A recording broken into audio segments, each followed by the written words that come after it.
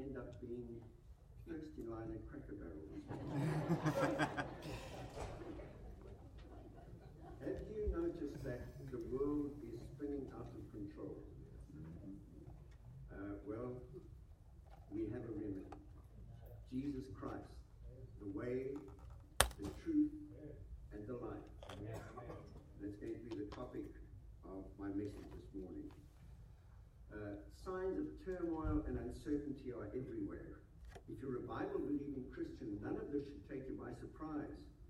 The end has been coming for a long time, and it looks like the end may be soon. For 2,000 years, the world has rejected Jesus Christ. God's only answer, his only answer to the problems that plague mankind. But we prefer to do things our way. Even when the human experience since the disaster in the Garden of Eden leads always to confusion, conflict, misery, and destruction. We never learn from our mistakes. But we don't have to guess at what comes next, because the Bible tells us in plain English, spells it out very clearly.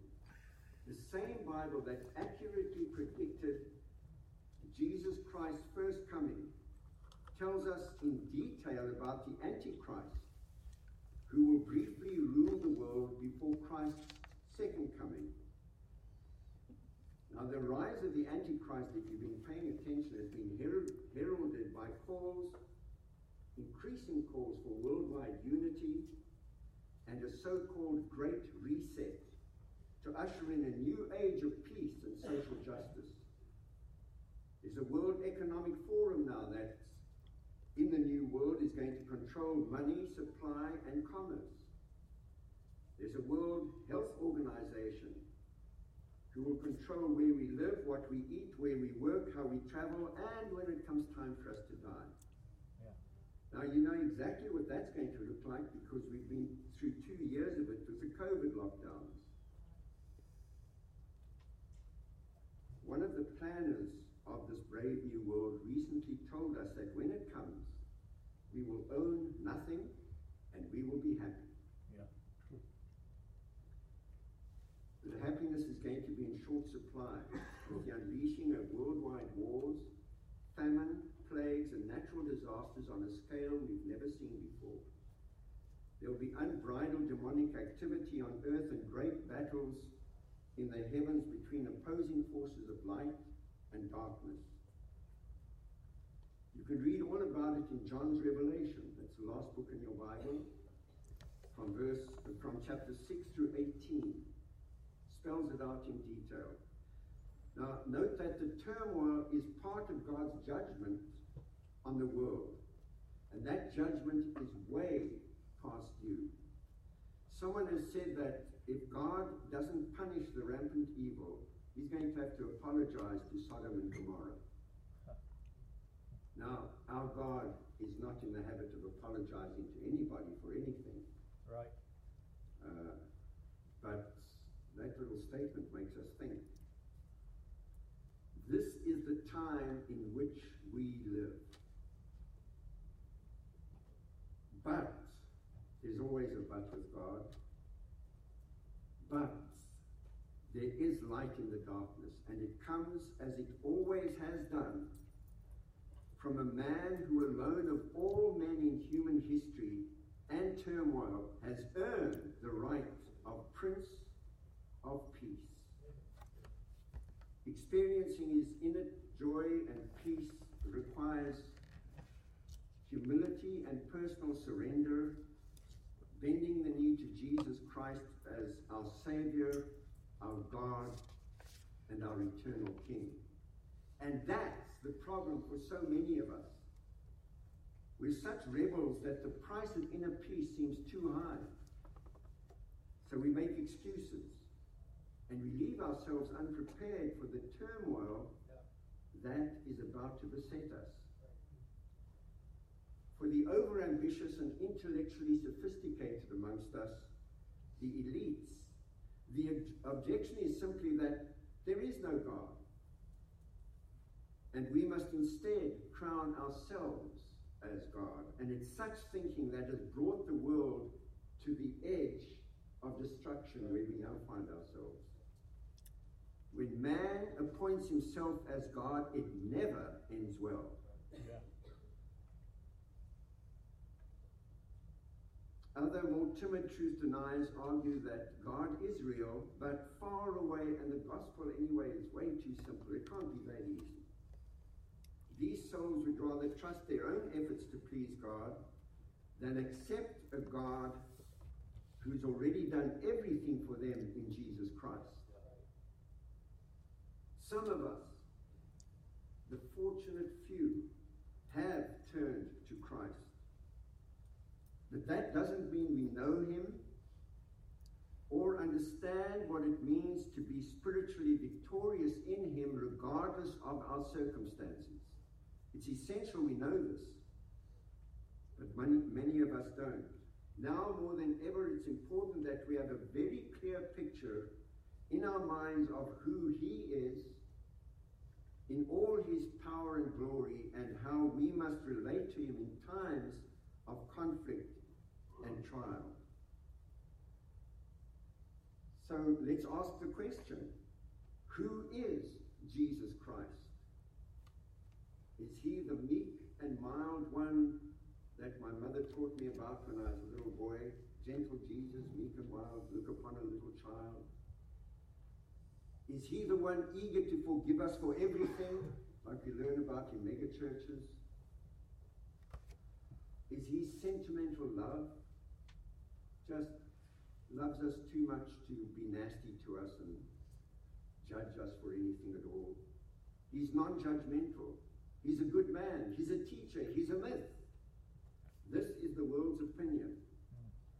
Well, to see the truth, we need only open this blessed book, the Bible, and turn to a representative part of the Bible, like Paul's letter to the Colossians, and find a magnificent presentation of everything that Jesus Christ is. All in all. The Greek word for all, pas, appears 31 times in Colossians. And Christ's total supremacy is underlined in this little letter by the statements that he is the firstborn of every creature, who created everything, who holds everything together, who fills everything, who reconciles everything, and who makes everything his own, ultimately. In him resides all the treasures of wisdom and knowledge, and all the fullness of God. Let's read that together from Colossians chapter 1, verses 3 to 22. I preached on this about a year ago. Pastor recently referred to this, but it's so good and it's so appropriate that it's worth looking at again, particularly in the context of this morning's message. So if you'll open your Bibles and turn to Colossians chapter 1, we read from verse 3. And as we read, I want you to think about what it's saying and how it applies to you. We give thanks to God and the Father of our Lord Jesus Christ, praying always for you, since we heard of your faith in Christ Jesus and of the love which ye have to all the saints, for the hope which is laid up for you in heaven, whereof you heard beforehand in the word of the truth of the gospel, which is come unto you as it is in all the world, and bringeth forth fruit as it does also in you, since the day ye heard of it, and knew the grace of God in truth. As ye also learned of Epaphras, our dear fellow servant, who is for you a faithful minister of Christ, who also declared unto us your love in the Spirit. Epaphras was their pastor. For this cause we also, since the day we heard of it, do not cease to pray for you and to desire that you might be filled with the knowledge of his will in all wisdom and spiritual understanding. Let me repeat that. Paul prays for those Colossians and for us that you might be filled with the knowledge of his will. Do you know God's will for your life? In all wisdom and spiritual understanding. Is your spirit being fed regularly on the truth of God's word? That ye might walk worthy of the Lord. That's the condition for working worthy of the Lord. That you're close to him. That you read his word. That you hear his word preached. And more importantly, that you act on his word. That ye might walk worthy of the Lord unto all pleasing, being fruitful in every good work, and increasing in the knowledge of God. Strengthened with all might, according to his glorious power, unto all patience and long-suffering with joyfulness, giving thanks unto the Father which has made us meet, or qualified us to be partakers of the inheritance of the saints in light, who has delivered us from the power of darkness, and has translated us into the kingdom of his dear Son. And that's where you and I live today. Jesus Christ is our Savior. We walk on this earth, but we're citizens of a heavenly kingdom. That's where our comfort lies. That's where our strength lies. That's where our deliverance lies. That's where the answer to what is coming our way will be found. As citizens of that kingdom, that's where we should live more and more in his presence. Verse 14, in whom we have redemption through his blood, even the forgiveness of sins, who is the image of the invisible God, the firstborn of every creature. For by him were all things created that are in heaven and that are in earth, visible and invisible, whether they be thrones or dominions or principalities or powers. All things were created by him and for him. This world is not the devil's playground. Now he thinks it is. And he's done a pretty good job of destroying it all. But this world was created for Jesus Christ, and he's coming back to claim it again. All things were created by him and for him. And he is before all things, and by him all things consist. For he holds all things together by the word of his power.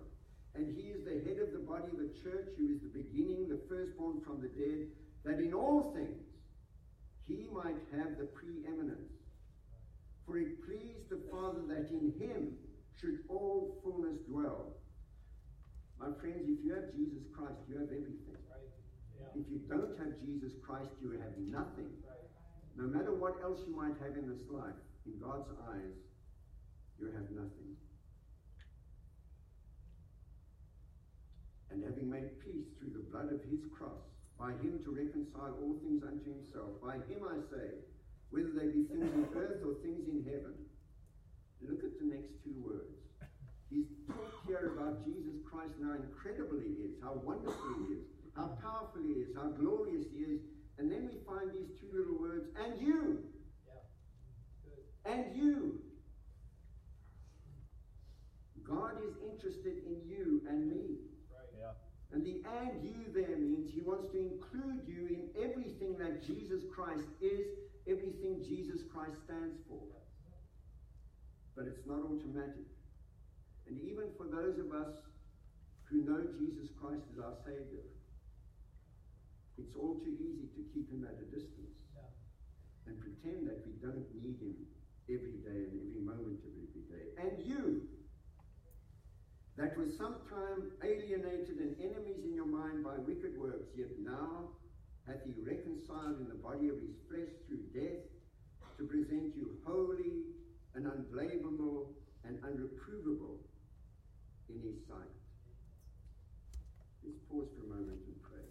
Father, please, as we get into the rest of this word, as we look at your glory and the wonder of your love for us, let this word be meat for us, spiritual meat, to make us strong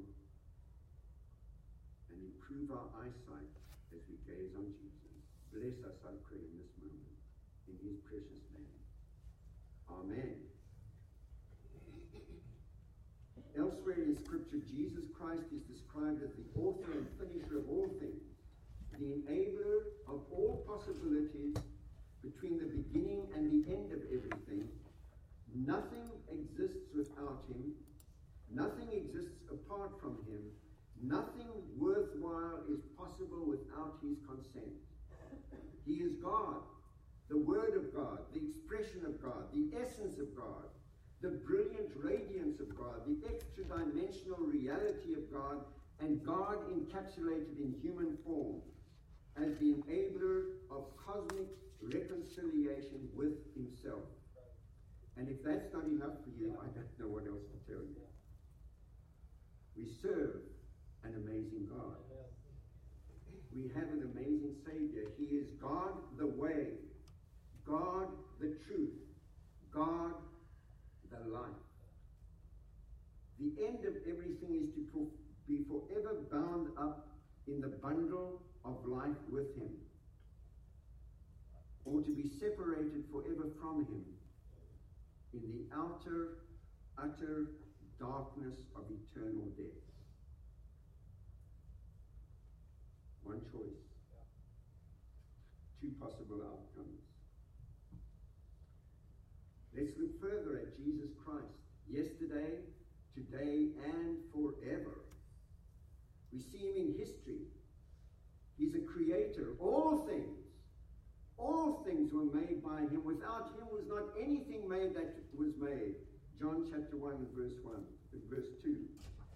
He's an incarnation. That is, God made flesh. The Word was made flesh and dwelt among us. John 1 and verse 14. He's a messenger. This is my beloved Son. Hear him, the Father said. He's a sacrifice. John 1:29. Behold the Lamb of God, who taketh away the sins of the world. That's our Savior in history. But he's also a risen Savior. He's in the present. He's right here. He's a Savior. 2 Timothy 1:10 says of him, our Savior Jesus Christ has abolished death and brought life and immortality to light through the gospel. He's a comforter. Come unto me, he said, all ye that labor and are heavy laden, and I will give you rest. He's a guide. He will guide you into all truth. And he's a friend. The most incredible statement of all. This God, this transcendent, glorious being who created the universe with the Word, wants to be our friend. Wants only that we draw close to him and love him so that he can love us.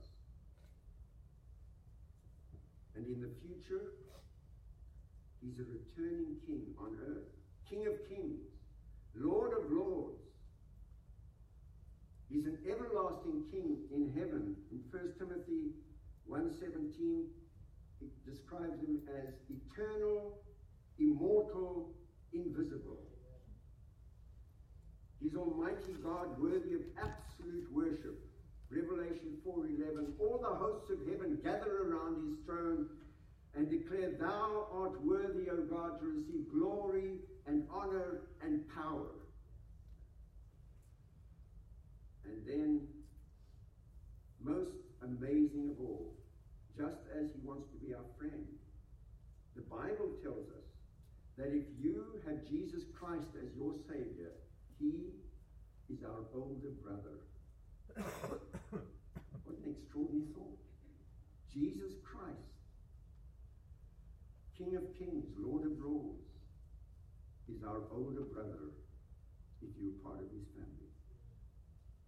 The firstborn among many brethren, according to Romans 8 and verse 29. This is Jesus Christ. Our one sure hope in a world gone mad, where some words no longer have meaning, where otherwise intelligent people can no longer tell the difference between a boy and a girl, where a justice system pardons the guilty and persecutes the innocent. Yeah.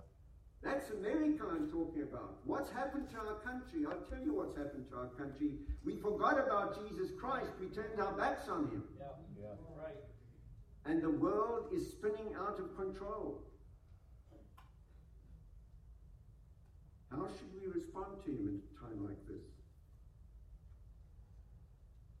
The prophet Isaiah is very clear on that question.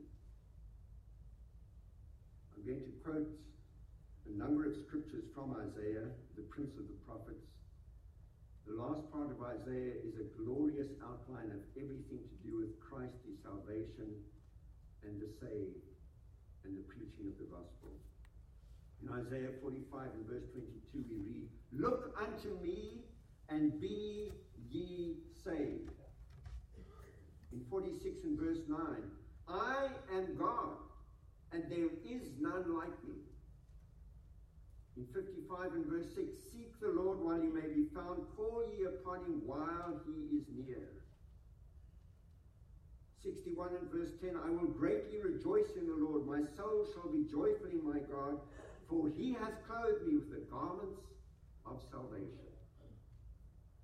And then a wonderful passage in 66 verses 1 and 2. "Thus saith the Lord, the heaven is my throne, and the earth is my footstool. Where is the house that ye built unto me? And where is the place of my rest? For all these things hath my hands made. And all these things have been, saith the Lord. But to this man, this woman, this child will I look, even to him that is poor and of a contrite spirit, and trembles at my word." Right. Folks, the day is coming when the mighty in this world, Yeah. and the arrogant, those who think that they have everything planned out and are about to bring in a world that totally rejects God, where they will rule and we will have nothing but be happy. The day is coming when they will beg God for forgiveness Right. and acknowledge him, whether they like it or not, as Lord and King. Jesus Christ loves righteousness and hates iniquity. Right.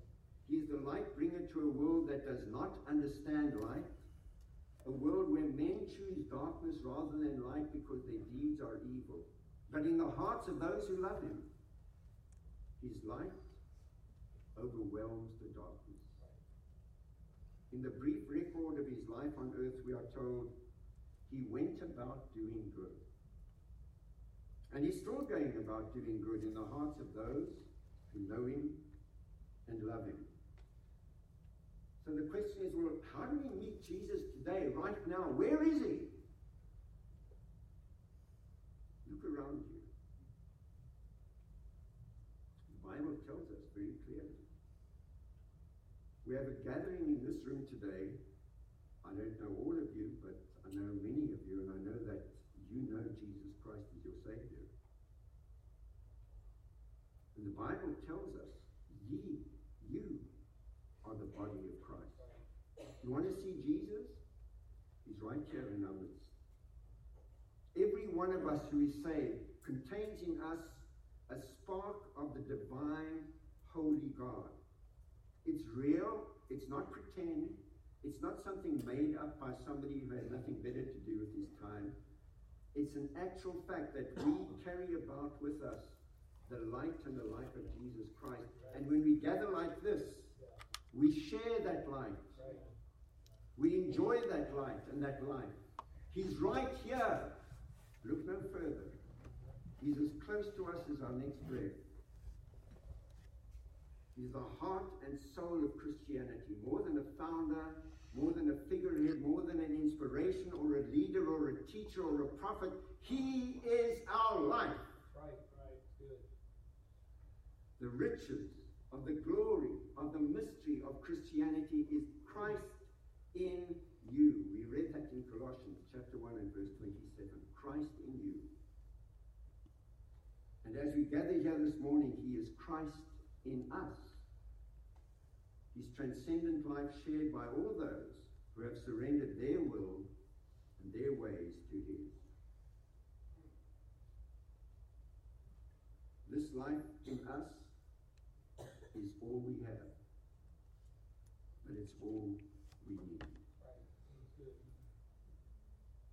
In Christ, God entered the world he created, then he entered me and you and us. But spectacular as it is to receive Jesus Christ as a personal Savior, No single human body can contain all of that life, all of that glory. Can contain the immensity of God or reveal him to the whole world. And to do that, he must be revealed in multiple bodies. And they're seated right here. And in churches like this. Since the day of his first appearing, followed by his death and resurrection, the truth about Jesus has gradually unfolded all over the world through the centuries as an ever-expanding revelation. It began with him. It continues in this world with us, the body of Christ, in which many individuals behave as one. The Gospel of John has much to say about the greatness of our inheritance with Christ and the responsibility we have to share that inheritance with others. Now, more than ever, we must understand what we have in Christ as individuals and then together as the body of Christ. This is what Jesus had to say about us. We're going to read this incredible passage together in John chapter 17. This was his farewell address to his disciples as he prepared to return to his heavenly home. The passage we've just read in Colossians was about Jesus Christ. This passage in John is what Jesus Christ has to say about us and our relationship with him. John 17 from verse 13. He's speaking here, he's praying to his Father in heaven.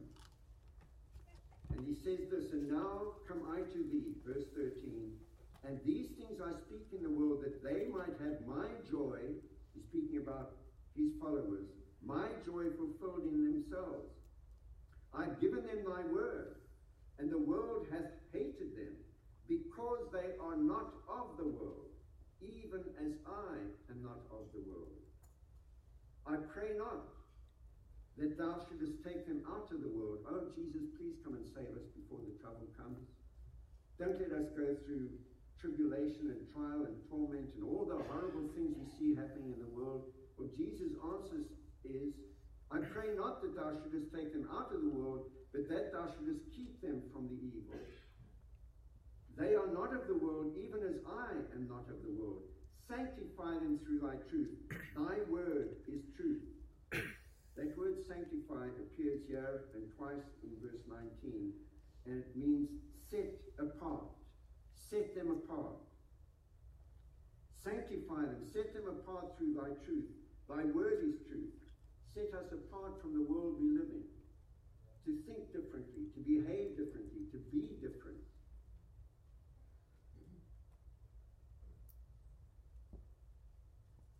As thou hast sent me into the world, even so have I also sent them into the world.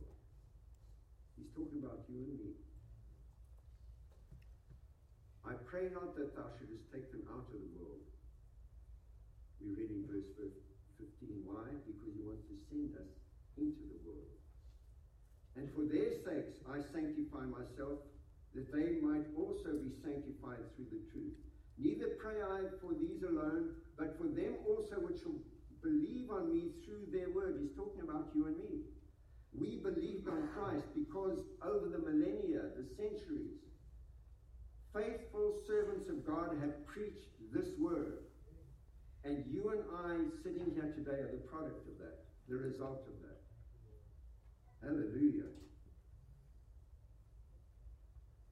Verse 21, that they may all be one, as thou, Father, art in me, and I in thee, that they also may be one in us, that the world may believe that thou hast sent me. And the glory which thou gavest me I've given them, that they might be one, even as we are one.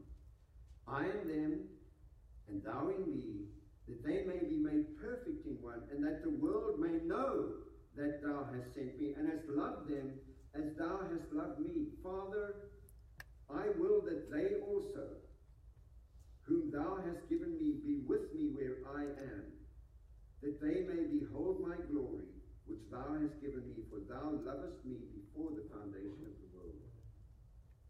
O righteous Father, the world hath not known thee, but I have known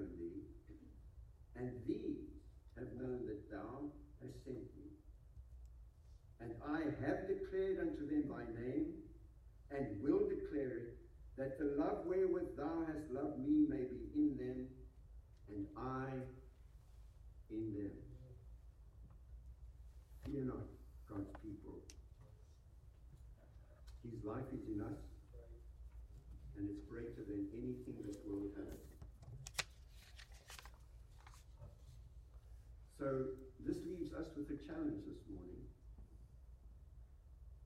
Yes, we do live in a time of great danger, and yes, it seems that the Antichrist is moving men and nations like pieces on a chessboard to achieve his ultimate goal. One world united in homage to him alone. That's his aim. He wants to steal Christ's glory. And we have a clear choice as Christians to fear this day or to see it as a day in which we are highly privileged to live. We can lament the gathering darkness or see it as a preparation for the dawn of Christ's return. And the life we now live, the life we live today, as a life of great promise. We've got this amazing opportunity to shine like beacons in the darkness, to tell one other person about Jesus Christ, to save them from the wrath to come. What an opportunity. What a fantastic privilege it is to share the gospel with someone who doesn't know the truth, someone on their way to hell, someone doomed forever. We have that privilege. He's given us the words of eternal life. And he says, share it. You know, if we had obeyed him from the beginning, this world would be a perfect place by now. If everybody on earth became a Christian, what a place it would be. What a wonderful place. But we've been disobedient. We've been selfish. We've been kind of comfortable. Until something bad happens and it gets our attention. Yeah. We can choose to hide our light under a bushel or shine brightly for all to see, pointing others to Christ. So the question for you and I this morning is, where do you fit in to this narrative? Does your life demonstrate the reality of Christ in you, the hope of glory? And if not, is that at least your desire? Would you like to have that? That you would reveal Christ's light in the darkness? Is that how you would like to see your life here today? To live not for yourself, but for your Savior, who loved you and gave himself for you? It's possible in a crowd like this that there are some here who never have bowed the knee to Christ, who until this moment have rejected the Son. The window of opportunity for you is rapidly closing. Not to scare you, I'm just telling you the truth. The opportunity for you to change your mind and bow to Jesus Christ. Now, none of us know the day or the hour when this will all end. But why wait to find out you're on the wrong side of history when it does end? Now is the time of decision. Now, today is the day of salvation. If there's ever been a moment when you should decide to commit your life to Christ, whether you're a Christian who's backslidden or lazy, or you're not a Christian at all, you found your way in here this morning, and you've heard a message that hopefully has got your attention, and you decide today is the day I need to make things right with my God. As you think about your decision, be aware that you cannot come halfway to Jesus. Whether you're unsaved or saved, you cannot come halfway to Jesus. It's not Jesus and, Jesus or, Jesus as the caboose on the end of my train. It's Jesus everything. Everything. Our lives should be absolutely wound up in his life, bundled up with the life of Christ.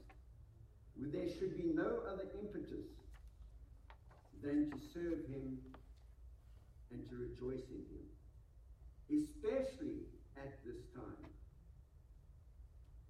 Moses declared to the Israelites as they stood on the border of the promised land, I I set before you this day life and death, blessing and cursing.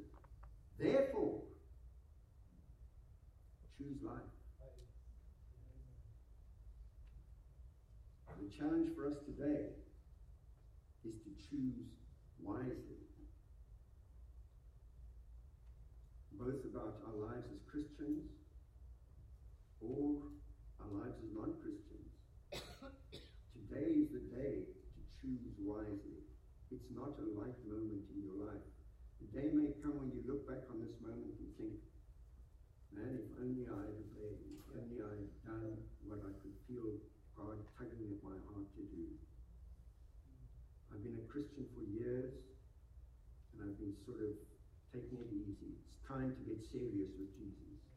Or I've been resisting God for years, and it's time now that I bow the knee. These are the choices that face us. Let's think about that while we bow our heads and pray. Father, thank you for this opportunity to